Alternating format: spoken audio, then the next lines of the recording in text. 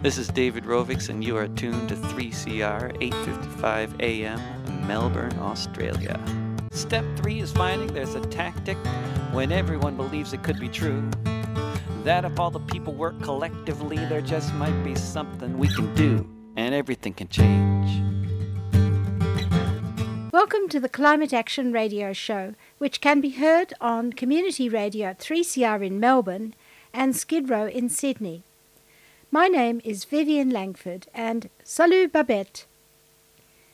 We'd like to pay our respects to elders past and present and pay tribute to the decades-long legacy of Aboriginal fights for land rights and against the destructive mining projects that are fueling climate change. In particular, we acknowledge the Wangan and Jagalingou cultural custodians and their ongoing opposition to coal mining on their lands in central Queensland, and to the Gomeroi traditional custodians continuing opposition to coal and gas on their land in New South Wales. It is vital at this late stage in history that we all learn to care for country. It will always be Aboriginal land, and now is our time to all stand up for and protect it.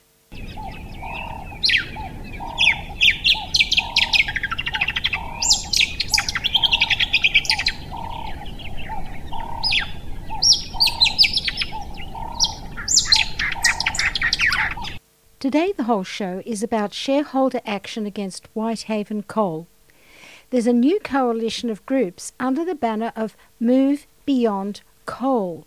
Some of the groups united behind this banner are the South Asian Climate Solidarity Group, SAPNA, 350 Pacific, Doctors for the Environment, School Strike for Climate, Lock the Gate Alliance, Pacific Climate Warriors, Green Left, the Australian Religious Response to Climate Change, and the Sum of Us, plus many more.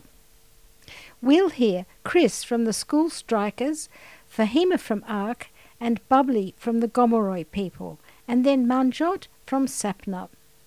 Now, I imagine most of the shareholders going into that meeting in Sydney are dazzled by the windfall profits they've had this year. But Manjot tells us about the fallout from their coal business as extreme heat waves kill people in India.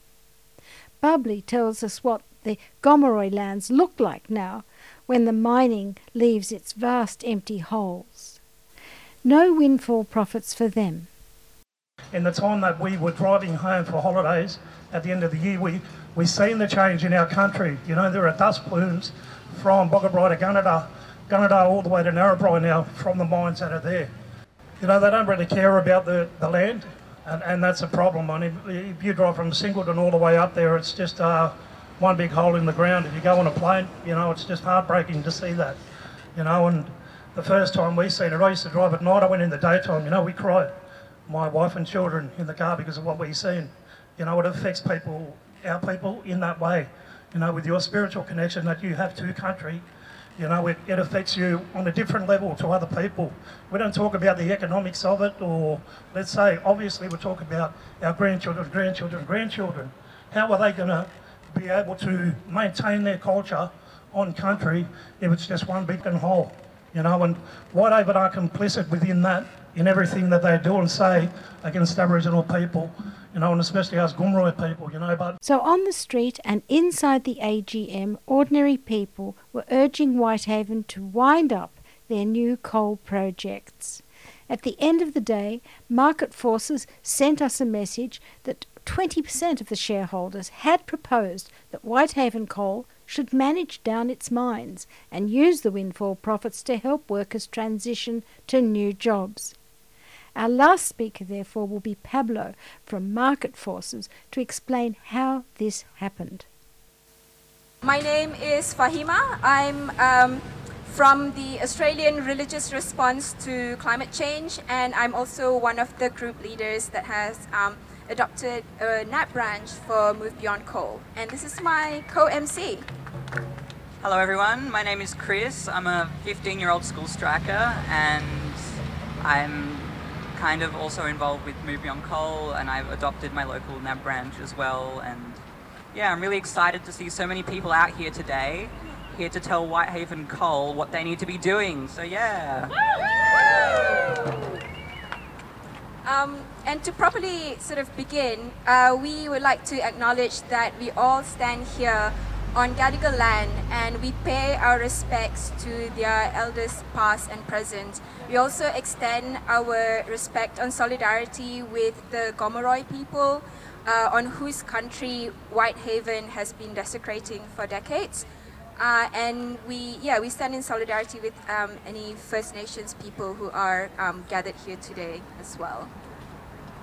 This was stolen land and sovereignty was never ceded, and there is no climate justice without First Nations justice. Yeah, so I completely agree with what Liam said. We need to stand with the First Nations people and the Gomeroi people whose land is being exploited and destroyed by Whitehaven Coal and other fossil fuel companies. So I guess I'll just start with explaining why we're here and what we're here to achieve. As many of you probably know, today is the Whitehaven Coal's AGM, or annual general meeting, and Whitehaven Coal is the largest coal-only company in Australia, and they are building some massive fossil fuel projects right now that need to be addressed. Whitehaven Coal are planning not only to extend their coal production, but double it with 4 new major coal projects. Whoa! Shame! Shame! Coal is the most damaging resource for our climate, and the world's scientists are warning us that coal expansion needs to immediately stop to avoid the worst effects of climate change. Whitehaven Coal have a terrible track record of undermining and exploiting First Nations land and destroying the cultural heritage of that land, trashing the environment.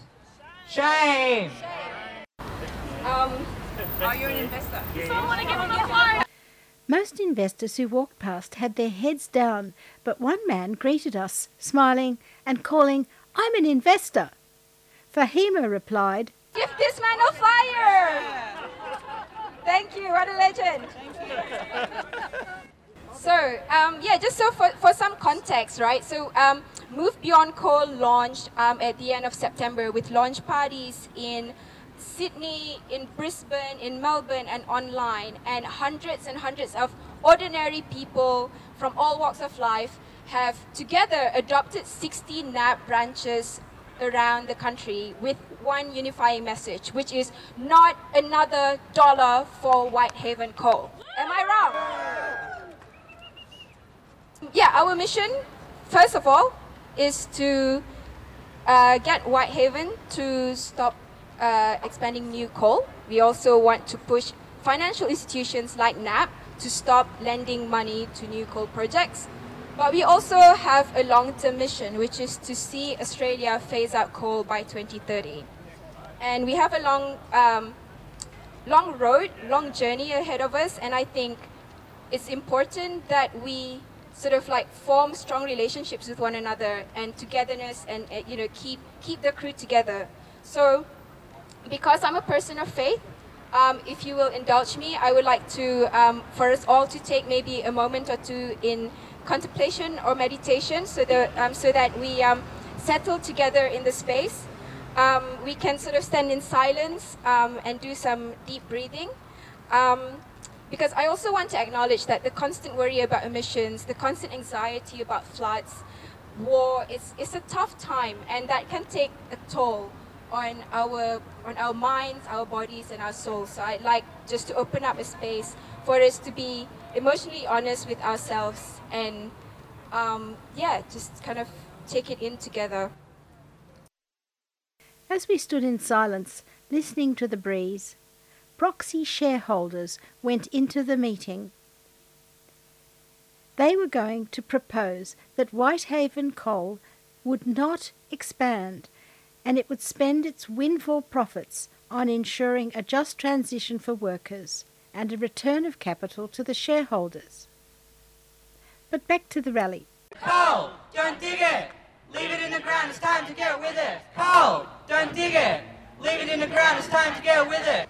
Bubbly is a Gomeroi man, a social justice and environmental activist who fights primarily for his ancestral homeland, but all lands that were never ceded across the whole of this continent. Over to you, Bubbly.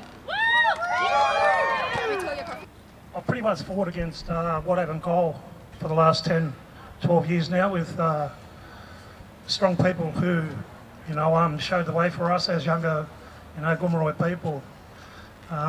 When the Moores Creek coal mine was coming in, they had that planning, and we stood hard and fought against them on numerous occasions out there. But as you see with the Department of Planning and Infrastructure and, let's say, the local, the state, federal governments, they always seem to go with the proponent. The economic wealth that it generates, it always outweighs the social and spiritual connection to our country as Gomeroi people, so we don't give up, that's not within our DNA as Gomeroi people. I stand here as Whitehaven, they always boast, how many Gomeroi people that they have working there. They've got a few that fly in and fly out, but, those bootlicking, arse-licking blacks, we're not like those. We stand up for our country. There were 13 sites out there that they built, that they destroyed, and the last one was Lawler as well, where we had a campaign going there with Bass Return for 3 or 4 years, and the government still, they sent up the riot squad hit from here in Sydney, and they just arrested, people every single day and followed us everywhere. And we had camps set up where, Whitehaven, their security guards were following us around, sort of camping, watching us from 6 in the morning till, the sun went down. But we didn't give a rat's ass about that. We knew that we had a job to do, and we still have a job. I became a native title applicant back in 2016, and up until probably 4 months ago, I was still an applicant. And within that time, you sort of get the gist of how proponents and the government work hand in hand to destroy all Aboriginal culture and heritage across the whole country, not just Gomeroi country. And Whitehaven and let's say Santos, who are there as well, up in Narrabri, they obviously talk because the offers that they come at you with are, they put a price on our culture and heritage that is bullshit. Offered us $5 each pretty much as Gomeroi people over the next 20 odd years. And I know that they do have the underground mine that's going in, into the east of the Pilliga, and they're already out there doing testing and stuff like that and digging into that, and it's a very sacred place for Gomeroi people, all around there from Coonabarabran, Barradine, and up to Narrabri. So the Laird State Forest used to be a part of that, but they actually broke that up with the Kamilaroi Highway going through there. Not a lot of people, they just differentiate, but that is a part of the Billiga as well, as we call it, as Gomeroi people.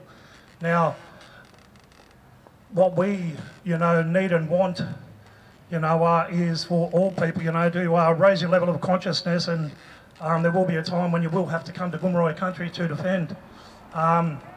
They do have, new arrest laws and things like that, but the threat of arrest hasn't stopped us in the past, and I'm sure that it won't in the future. What are you willing to lay down, to stop the destruction of country? You talk about climate change and things like that. Look, I've been going home. I came to Sydney as a 4-year-old, and I've been here for 47 years. So in the time that we were driving home for holidays at the end of the year, we seen the change in our country. There are dust plumes from Boggabri to Gunnedah all the way to Narrabri now from the mines that are there, and so they don't really give a, I'm not going to swear, so. They don't really care about the land, and that's a problem.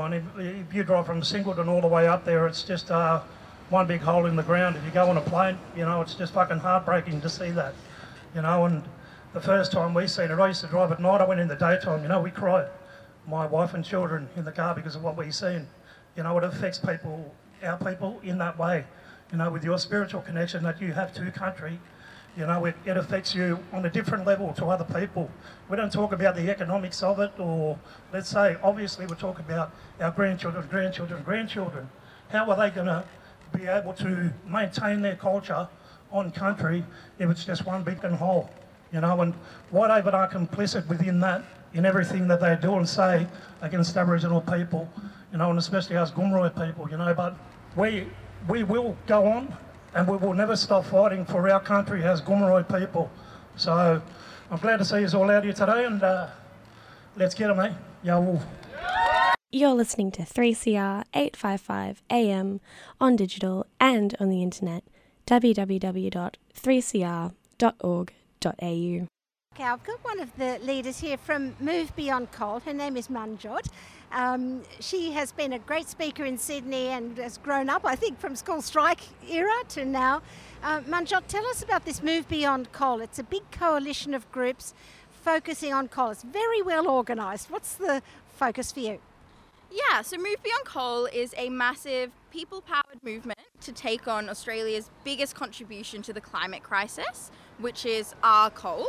And we're starting by getting finance and funding out of coal, and we're starting with one of Australia's biggest and baddest coal companies, Whitehaven.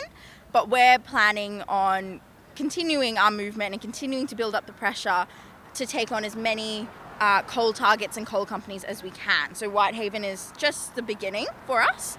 These groups have been working on this for so long, haven't they? And I think it's good to coordinate them. Do you see any signs? I mean, the economists say, oh yes, well, coal is, reaching the end of its life, but that could be another 30 or 40 years future, and gas is certainly on the horizon. So do you see any signs that this pressure is working? Even if you're focusing on one project or one company like Adani or Whitehaven, the impact is often tenfold, because what happens is like financial institutions, they can't make policies about one company, so they have to go ahead and make policies about funding or insuring coal in general. And we've actually had such a big impact that recently a bunch of coal mining CEOs had to try and go to Parliament because they were finding that they couldn't get insurance for their projects, and so they were asking the government to help them insure their projects, which never happens because insurance companies have had so much pressure from the community to not insure these projects anymore. So a lot of coal companies are self-insuring or just fighting for scraps of what's left. So I think that's a really good example of how a movement like Move Beyond Coal is able to have an impact beyond just one coal project. Meanwhile, the impact of that coal and gas overseas is absolutely undeniable. It's visible to so many people, and I know you've spoken before about your family in Punjab, and I'd like you to talk a bit about the reality that we constantly keep missing. We see a few photos of, floods in Pakistan, huge displacement of people, destructions of livelihoods, crops and everything, but then it goes off the news. But can you tell us about that ongoing story? And I want to know how to keep it in mind. The media doesn't really do the job, so how can we keep the effects of the coal being burned in mind? Yeah, so the other day I was having lunch with a lady from my village who moved to Australia, and she was talking about how she'd just been overseas. She'd just been back home in India, and the heat had been so unbearable. A lot of her relatives who were school students had to schools actually closed early because of the heat, and she'd never known heat like that before, even though she'd grown up in India. And she had spent the time with her parents, and her dad is a farmer. He works in the fields all day in this crippling heat. And she remembered that in the last few days before she left, he just seemed quite bothered by the heat. He was really tired. He was finding it a lot harder than normal to be able to spend a full day out in the fields working. But she didn't think twice of it. She flies back to Australia. As soon as she lands in the airport, she gets a call that her father had a heart attack and passed away. This is someone who's never had heart problems before, never probably been to an emergency room before, someone who spent their whole life working in the heat. But we know that one of the effects of extreme heat is that it increases cardiovascular deaths because of the stress it puts on the body.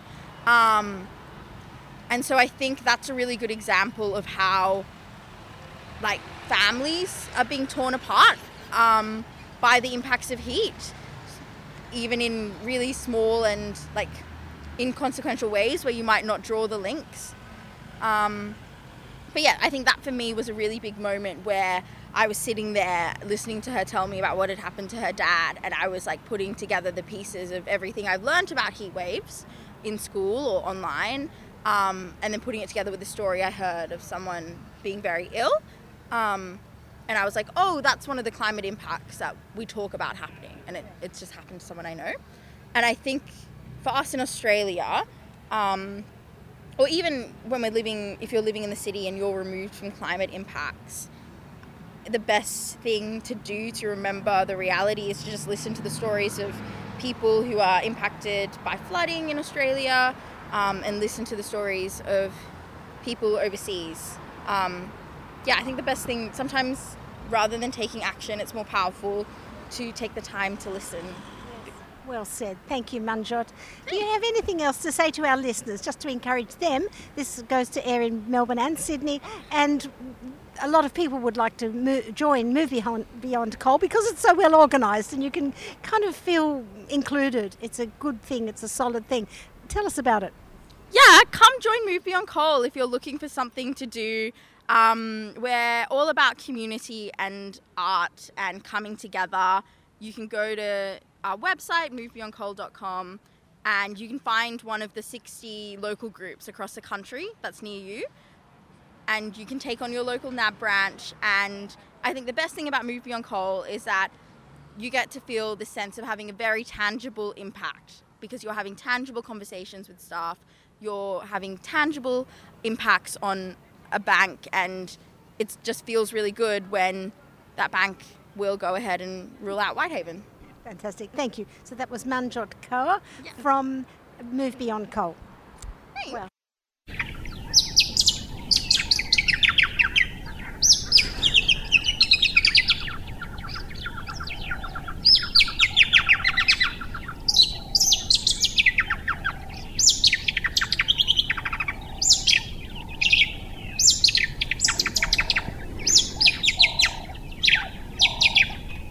In the spirit of COP27, here is Egypt's most famous singer, Kulthum.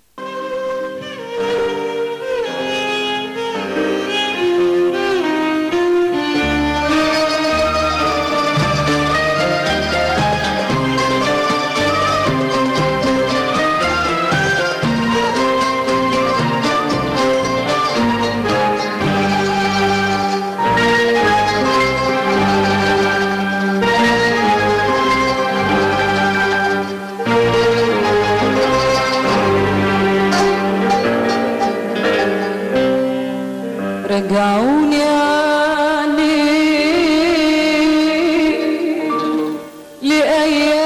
لأيام اللي راحوا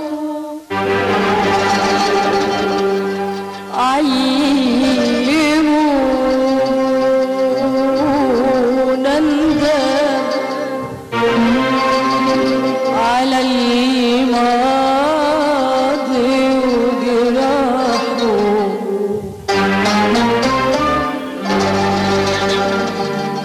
اللي شفته قبل ما تشوفه عينيا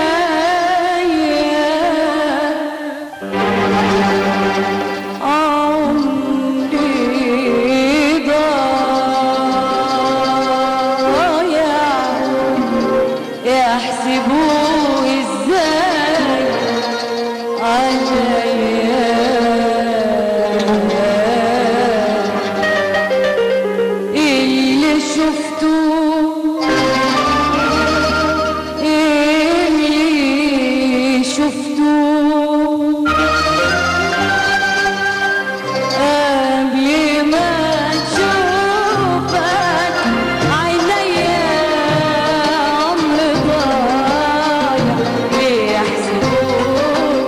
ازاي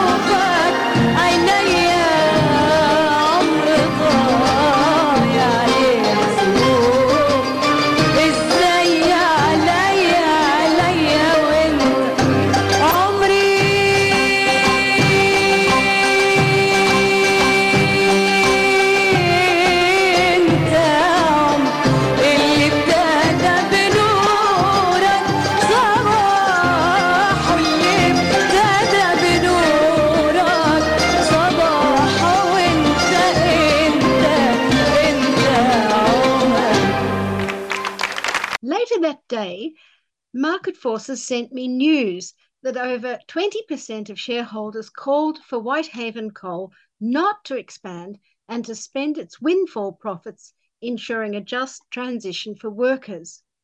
I was thrilled by this, though I know some listeners will be saying, well, that's not enough. That is only incremental change. We want this business to stop right now. And so I've invited Pablo Brait from Market Forces to talk us through this strategy of shareholder action, because there are a few AGMs coming up where you listeners can take action. So welcome, Pablo. Nice to see you again. Nice to see you, Viv. Tell us first about the huge profits that Whitehaven Coal is making since the Russian invasion of Ukraine. Yeah, well, I mean, not much to say there, really. I mean, the Russian invasion of Ukraine has significantly, has caused a big rise in a lot of prices, particularly fossil fuels.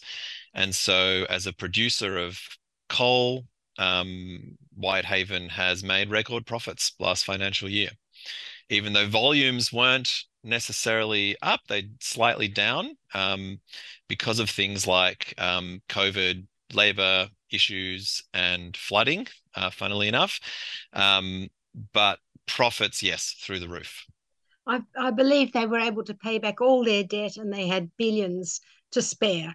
So this is describe what a windfall profit really is. Most listeners won't know what that really means. That's right. And so they've paid off debt, and they've also started returning in at the scale of hundreds of millions of dollars capital to shareholders through dividends and through what's called share buyback. So they buy back shares from shareholders and reduce the overall pool of shareholders, thereby increasing the value of their shares. And probably controlling the number of people who are shareholders, or the type of people, maybe. Possibly. I mean, I don't think they can necessarily choose who's willing to participate in the share buybacks. Yeah. Well, this raises the question of this proposal from shareholders, which I think Market Forces had a hand in creating this proposal. How come 20% of people who have shares in a purely coal company want it to wind down?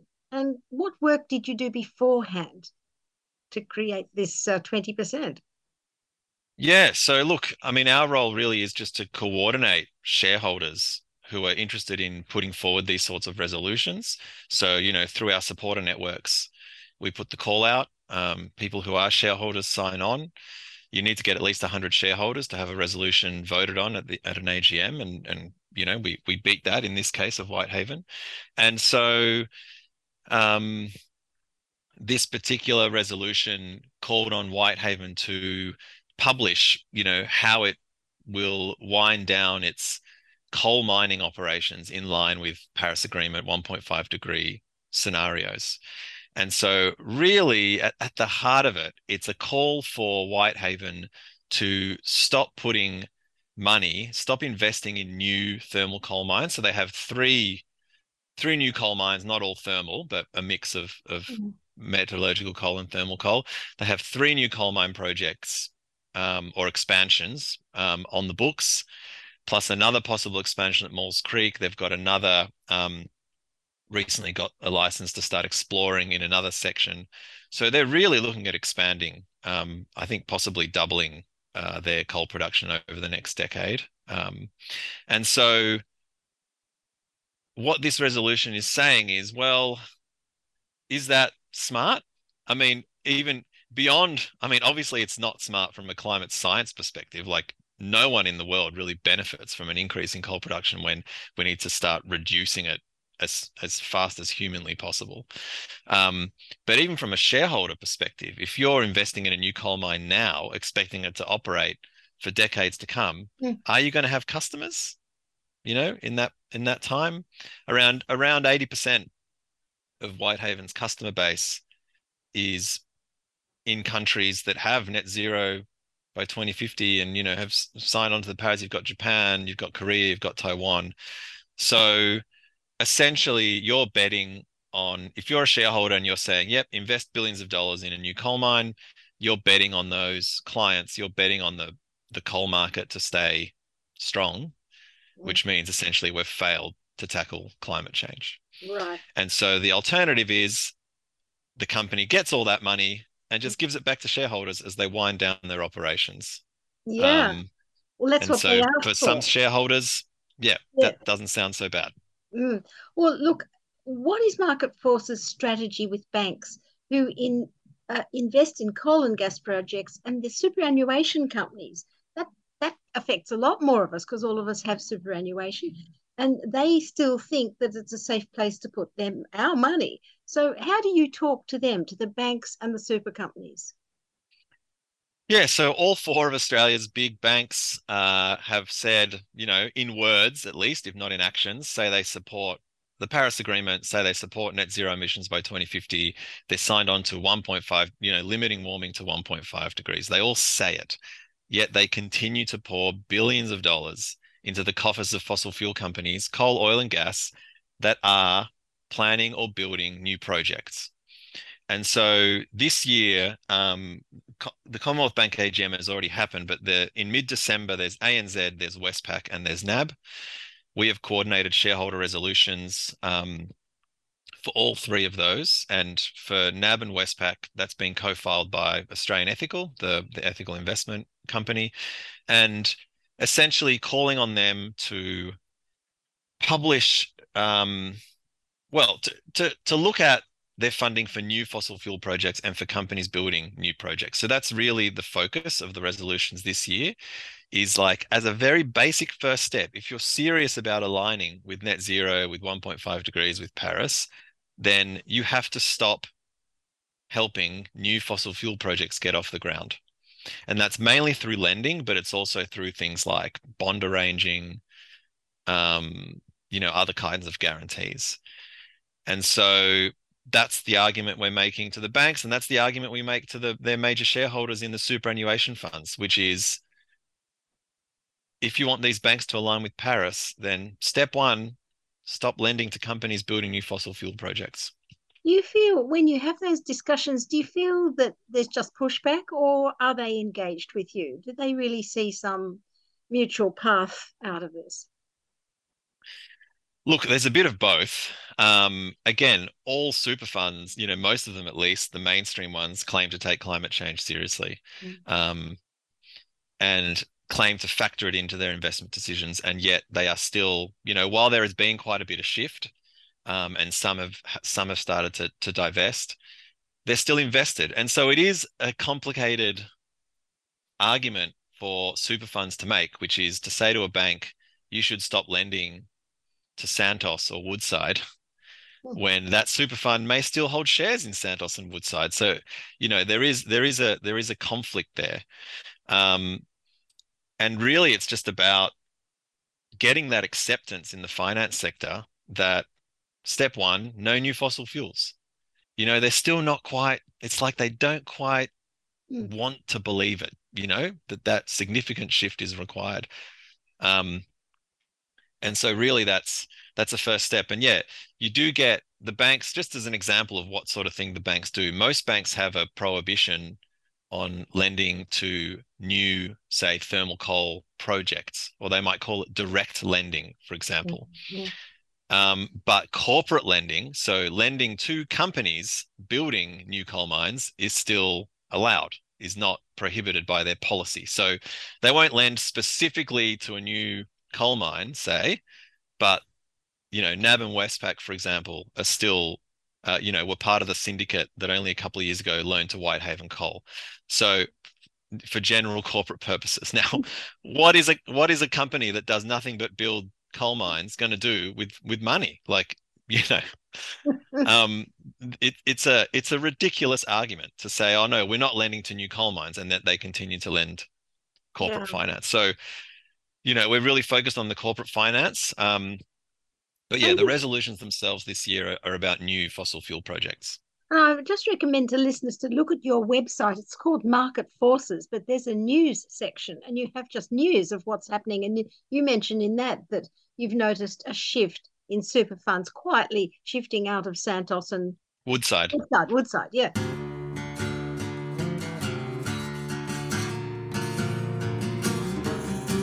3CR Community Radio. 855 AM.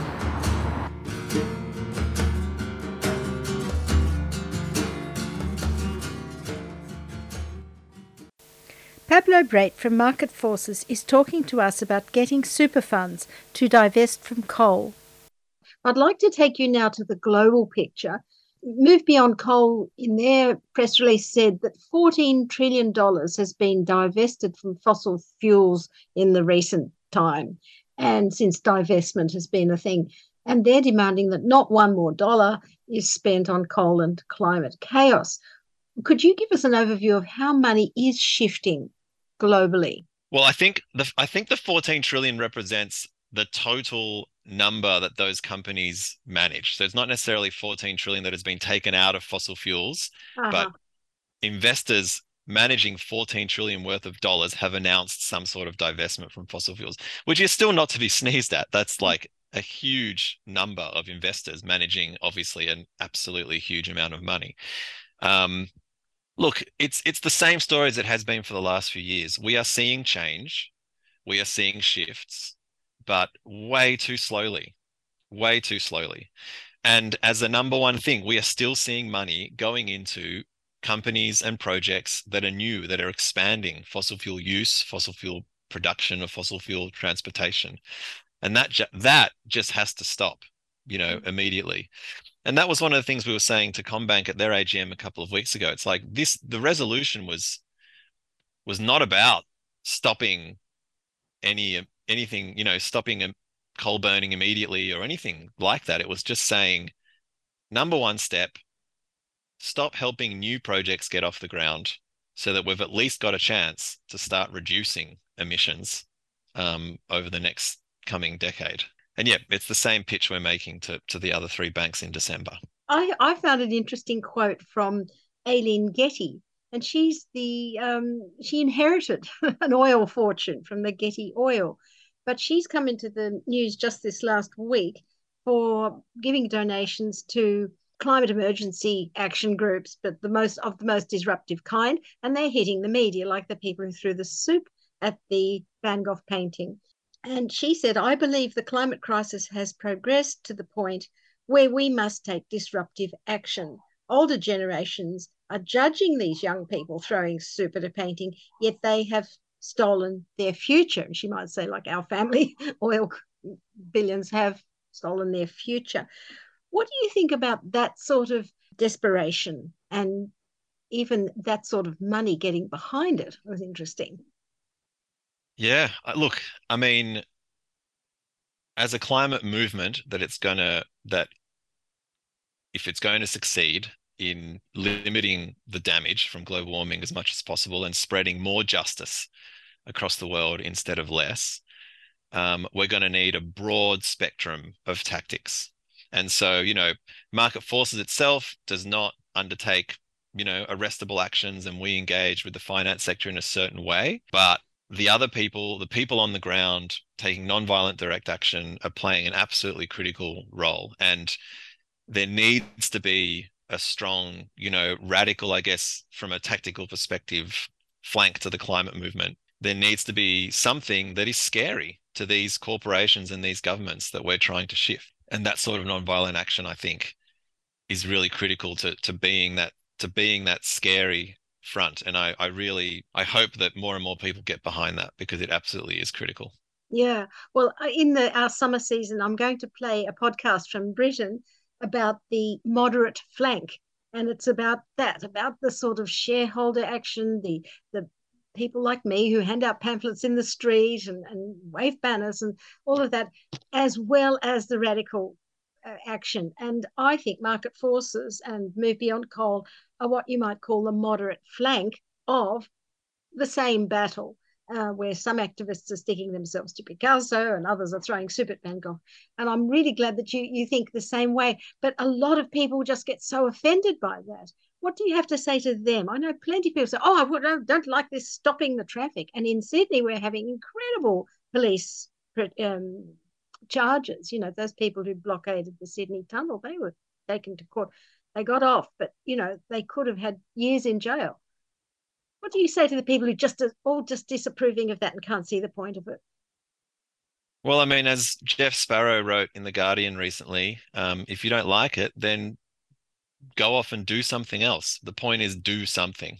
I feel that this argument that those tactics are damaging, I'm just not convinced, because as the people that do those arrestable tactics say, we've tried the moderate flank, and I'm not saying we haven't had successes. We have, and we're on a trajectory now in Australia where we can see the end of coal in Australia, at least in our own energy system internally. Very, within 10 years, it's happening, but it's not happening fast enough. We're not getting the shifts, and so I think other things need to be tried, as long as they stick within certain principles of non-violence and not hurting people and getting the message across, as clearly as possible, then I'm definitely not going to criticize from the sidelines while people put their bodies on the line.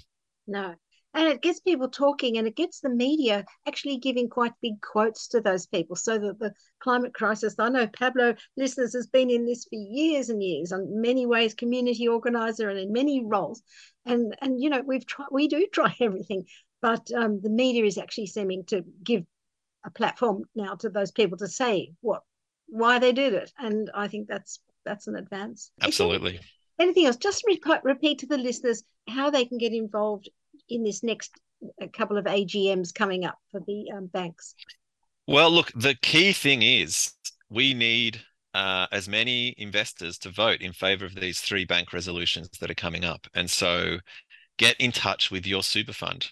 There is no doubt that your super fund and your own retirement savings will be invested in the big 4 banks and the big 3 that are coming up now, ANZ, NAB and Westpac. So it's your money. They need to hear from you that you want them to vote in favour of the market forces resolutions, and in favour of the resolution, asking the bank to articulate how it will avoid financing new fossil fuel production, new fossil fuel burning, transportation, all that stuff. That's the key. Get in touch, make sure they're going to do it. Okay, so go to Make Market Forces webpage and you find out what the resolution is, that you then ring up your super fund or write them a letter, send them an email. I want I'm invested with you in the super fund. Please do not vote. No, please do vote this way. Is it a positive thing, how to vote or how not to Yes, it's vote yes, basically, for the resolutions. It's not too early to call up your fund and say, vote in favour of the market forces resolutions at the bank AGMs this year, please. I think that's good, because a lot of people don't think, well, I'm not an investor. They don't think of themselves as investors, but they are through their super funds. And I think that's a great way that everyone can take a bit of action. Thanks very much, Pablo. Thank you, Viv. So it was Pablo Brait from Market Forces. Aboriginal and Torres Strait Islander children aged 3 and 4 can access 15 hours per week of free kindergarten. In a kinder program, children learn through play, art, music and dance. Qualified teachers create culturally safe places for Aboriginal children and families. Koori Kids Shine at kindergarten. Find out more at vic.gov.au/Koori-Kids-Shine. Authorised by the Victorian Government, Melbourne. A 3CR supporter. And now, here's some good news from Western Australia. Environs Kimberley, which is a wonderful group up in Broome, sent me this message. Origin Energy will exit its Kimberley oil and gas interests. Martin Pritchard, Director of Environs Kimberley, said, "This is a very sensible decision by Origin. The oil and gas industry has never gained a social licence to undertake fracking in the Kimberley.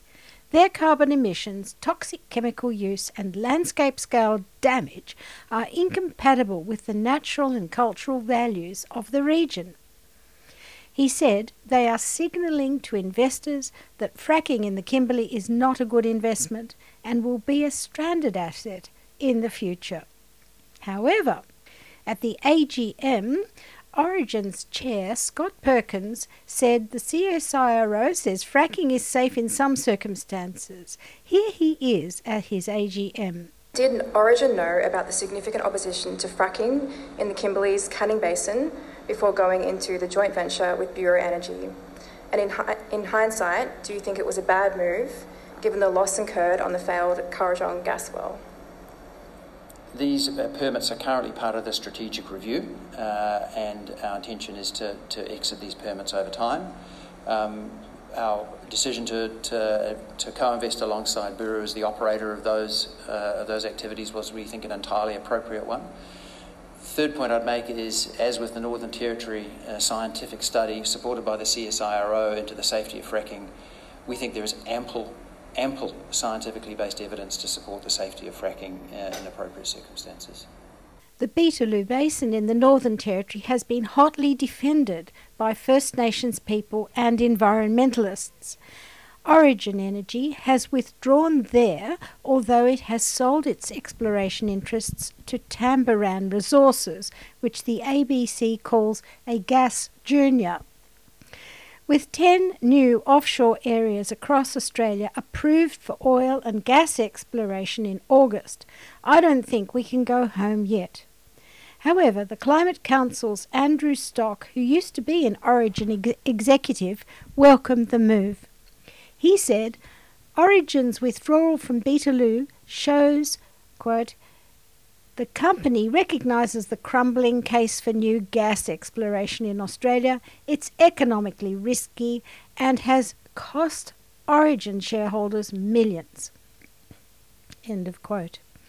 And I noticed that the climate-wrecking impact of the gas, once it's brought up, even in the fugitive emissions in transit, is not front of mind for these people.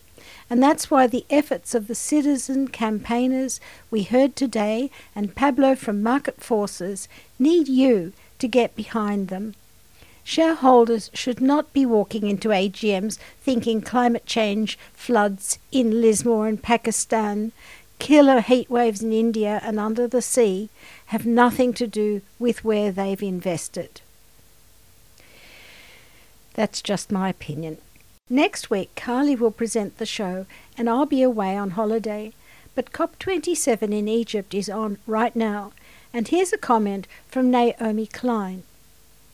This will be followed by one from Ineza Grace in Rwanda. Because it's the African COP, she is really keen for loss and damage to be addressed once and for all. She's an ecofeminist and environmental engineer. She believes in the sustainability of ecosystems and the power of women to lead the change. Links to their full talks will be in the show notes. I'm Naomi Klein, senior contributing writer at The Intercept and co-director of the Center for Climate Justice at the University of British Columbia. 11 years ago, Cairo's Tahrir Square captured the world's imagination with a hopeful youth-led movement for liberation and democracy. Day after day, night after night, young people held the square, refusing to leave until their country was transformed.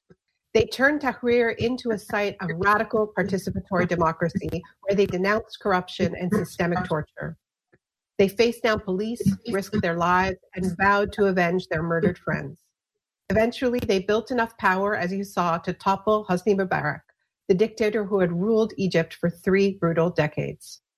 The spirit of Tahrir coursed with promise, and it leapt across borders.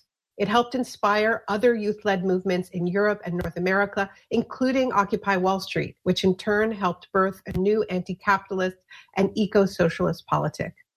In fact, you can draw a pretty straight line from Tahrir to Occupy to Bernie to AOC and the Sunrise Movement calling for a Green New Deal. Inspiration is a tough thing to measure, but there can be no doubt that the world owes the youth of Tahrir a debt of gratitude. But inside Egypt, the story did not end well. Elections came before the youth movement had time to coalesce around an electoral force, and inside that vacuum, the Muslim Brotherhood won power at the ballot box. They didn't deliver on the changes for which young Egyptians had risked their lives. And so they took to the streets again. And in the discontent, the military saw its opening. In 2013, it staged a coup, placing in power General Abdel Fattah el-Sisi. Later, he traded in his uniform for a dark business suit, ran for president in sham elections, and has been in power ever since. In Egypt today, much of civil society, including environmental activism, is criminalized. Human rights activists, journalists, and academics are routinely arrested. Critical news sites are blocked, and tens of thousands of political prisoners languish behind bars, including iconic voices of that hopeful Arab Spring uprising, like Alaa Abd el-Fattah, who we heard at the end of that clip. This is the highly repressive context in which a United Nations climate summit known as COP27. Tens of thousands of delegates will attend, including many youth activists. But this time, don't expect any unruly protests. This will be a highly contained, controlled, and orchestrated summit, unprecedented in its constraints. Meanwhile, the Egyptian activists who once inspired the world are not able to attend at all. Many, like Alaa, are in prison. Others are in exile. And for those who are not, the risks of disrupting this kind of green PR show will simply be too high. Today's event is about the ethics of holding a climate summit under such a repressive regime, a COP in a COP state. We're going to ask whether Egypt's political prisoners are getting the solidarity they deserve from the international climate movement. Inside the climate justice movement, we often talk about needing to build a politic that does not create sacrifice zones, places and people who get trampled in the name of getting a law passed or a deal done. Yet many Egyptians today tell us that they feel they have become the new sacrifice zone, that their imprisoned loved ones are being sacrificed in the name of these negotiations. Ineza, Grace in Rwanda. So I am part of the Loss and Damage Youth Coalition, and we are a coalition of the youth from the Global North and the Global South. Most of our members are also from Africa, and we are part of the generation that we do have what I can call like a test of, or like a test like that kind of a thing that resulted from the past mistake of the global process and climate action, because we are the generation that are living the consequences of what is happening when we are not having concrete climate action. So we are living the consequences of the long denial of the climate change negative impact that is referred to loss and damage in the world. We are also living in the era where we are having the consequence of the inaccessibility of the climate finance for most of our countries in order to have robust climate action. We are also living in the era where we are living the consequence of all the false promises that we've been giving out, that the world is going to emit and have reduce the emission to 1.5 to 2, with the effort to 1.5. All of those fake promises that have been promised has never been accomplished, and we are the generation that is kind of living in the hotspot, if I would say. But at the end of the day, we are also a generation that does not want to sit down and just continue to be victims. That's why we came out to bring ourselves together and paint what we are calling as what need to be the solidarity in terms of climate action. We are calling for this COP27 to be able to stand on, especially the most pain that we are feeling, which is the negative impact of climate change, loss and damage. So we want this COP to be able to address the impact of loss and damage. And this will be addressed by unlocking the finance to address loss and damage. And this finance need to be new, additional to the already existing finances, because loss and damage finance is different for mitigation, it's different for adaptation or any kind of other existing finance mechanism. And we also want the COP27 to also unlock the finance for climate, especially the accessibility modality, because now we are aware that even the finance that is available is not really accessible, especially for African countries, especially for vulnerable countries, because it's already hard. It's like they're telling you that your problem is there, we have an answer, but even to unlock the answer, you need the finance, but the finance for you to get it is like, oh no, you need to have A, B, C, D, E to be able to conduct your answer, which for me I think is not fair.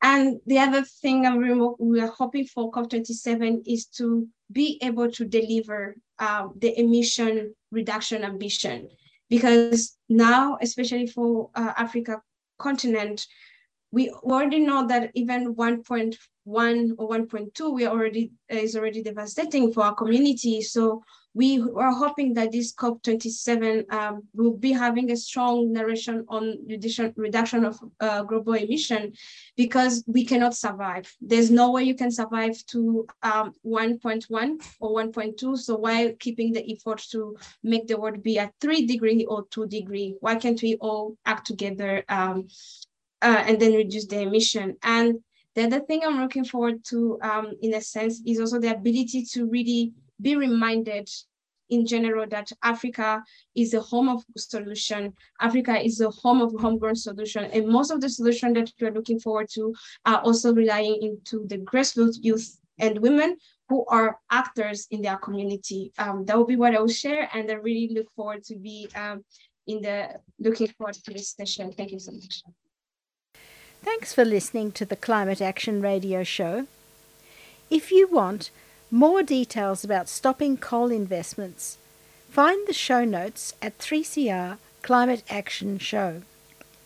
A big thanks to all the people at Move Beyond Coal who turned up at the Whitehaven Annual General Meeting at the Mint in Sydney.